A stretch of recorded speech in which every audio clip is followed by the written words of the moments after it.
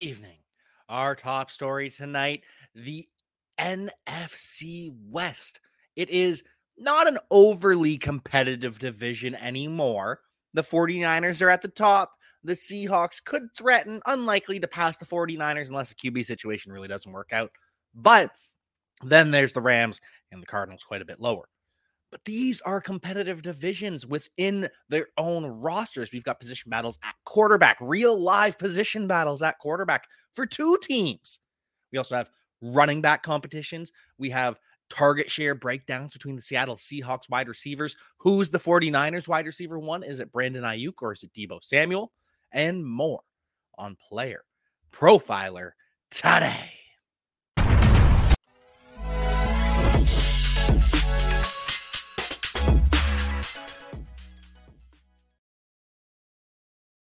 So, first and foremost, the quarterback competition that everyone is waiting to see resolved. We think we know the answer if Brock Purdy is healthy.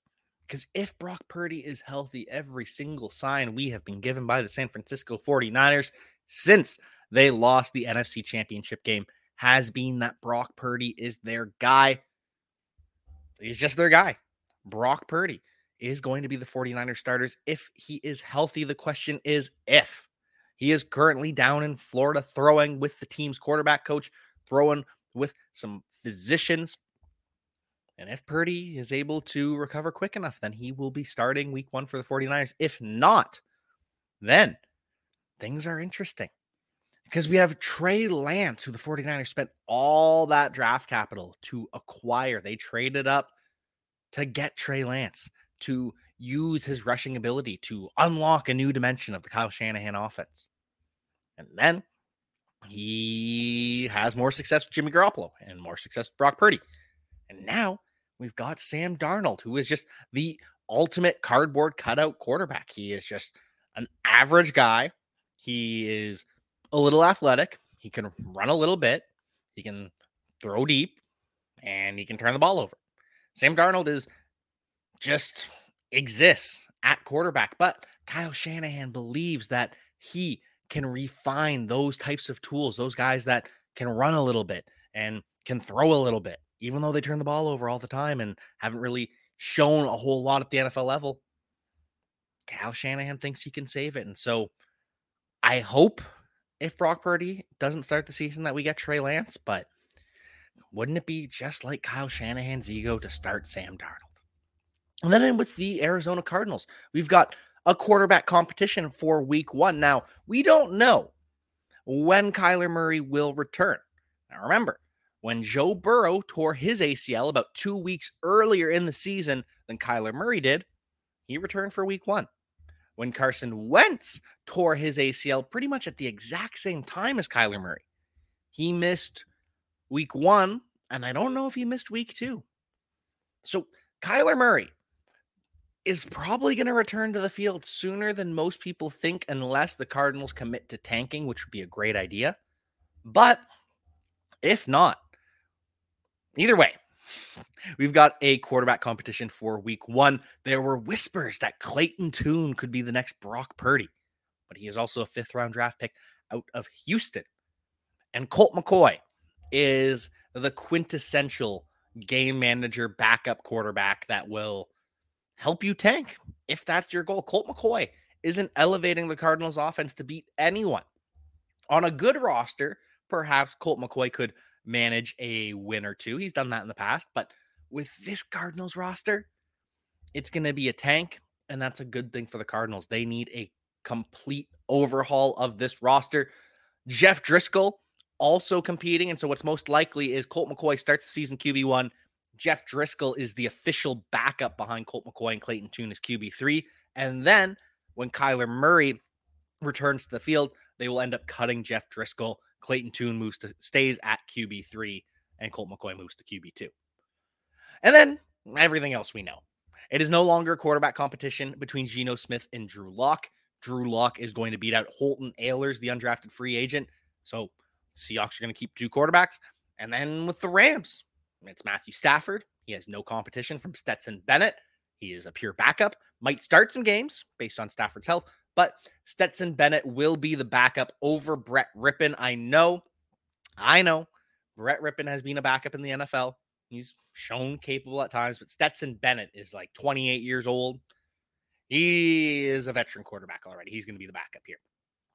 If you want to know more about these quarterbacks and the players they will be targeting in the passing game, the draft kit is here for you. Sign up for the all-in package. It will include the draft kit and use promo code Jack when you sign up for $10 off the all-in package. Or you can just sign up for the draft kit and get all it has to offer. Podfather, take it away.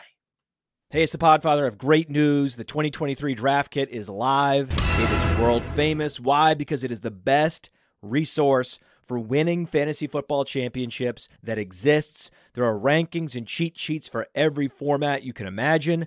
We have projections both at the team level and the player level. And wherever you are, you can click on a player, open them up, and see in-depth written analysis about what to expect in fantasy football from that player this year. And then you can click on the team, and you can get even more in-depth analysis, all the drivers of fantasy production, both in a positive and negative direction for that team, including a signature trend. And the graphics are incredible. So these team insights, they give you the team-level projections, the vacated targets, the vacated areas, and that one dynamic for each team that you need to know when making decisions on draft day. And we added a bunch of features. I mean, individual cheat sheets for Theo and Billy and Dario. So you can take your favorite analyst and download their personal draft cheat sheet. And then in the commissioners section, also brand new this year, Memphis Young lays out everything you need to know to manage a league, do's, don'ts, tips, and what the more innovative fantasy commissioners are doing this year. That's presented by Trophy Smack. The whole package is presented by the Fantasy Football Players Championship, the FFPC, Ray Garvin, Derek Brown, the best minds in the industry contributing analysis. It's certainly not the most inexpensive draft kit on the market, but it is the best. PlayerProfiler.com/draft kit. PlayerProfiler.com/draft kit. Go get it. Go get the draft kit and go and check out our depth charts over at playerprofiler.com. We've got this all broken down. As for the 49ers, who I am currently repping today, Christian McCaffrey is the obvious RB1. Elijah Mitchell is the obvious RB2 when healthy. Of course, he has missed plenty of time throughout his NFL career. He has missed time throughout OTAs and not training camp yet. OTAs and mini camp so far. Christian McCaffrey, without Elijah Mitchell, had a massive workload. And then people will point to the splits with Elijah Mitchell. Oh, he took a big back seat. If you break it down by quarter or by half, especially, 49ers had a lot of blowouts in the second half. We can't just necessarily assign that to happen again. And so there'll be closer games. CMC will get more workload. CMC still the RB1. That's just chalk. CMC RB1.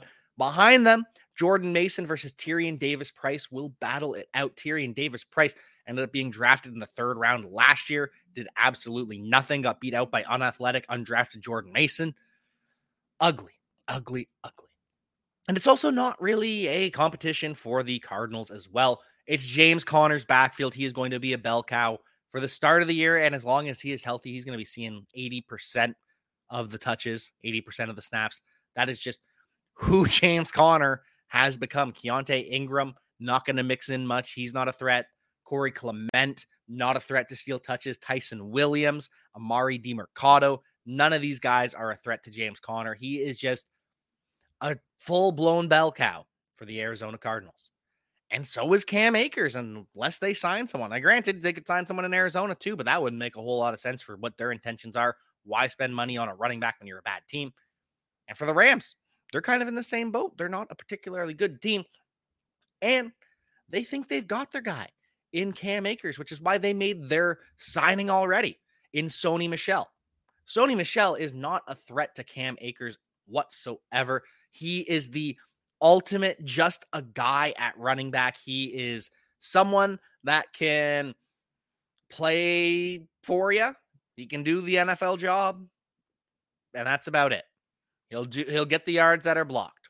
Maybe. Sometimes, because he's gotten worse over the years. But anyways, Cam Akers is a bell cow. Zach Evans versus Kyron Williams. That is the competition to see who the RB2 is. I really don't believe Sony Michel is a threat to either Kyron Williams or Zach Evans, but I could be wrong. And if I am wrong, if the Rams deem Sony Michel more valuable to the roster than Kyron Williams or Zach Evans, then it is just over for both of those players. They are better than Sony Michel at this point in their careers, and that's saying something.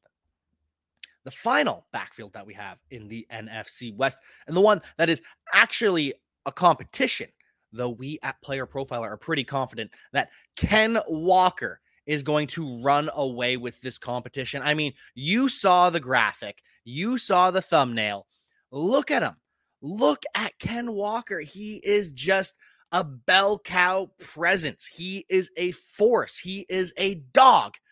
And meanwhile, Zach Charbonnet is just a really nice guy. Zach Charbonnet, good dude, good guy. But Ken Walker has that dog in him, and Ken Walker is going to run away with this job.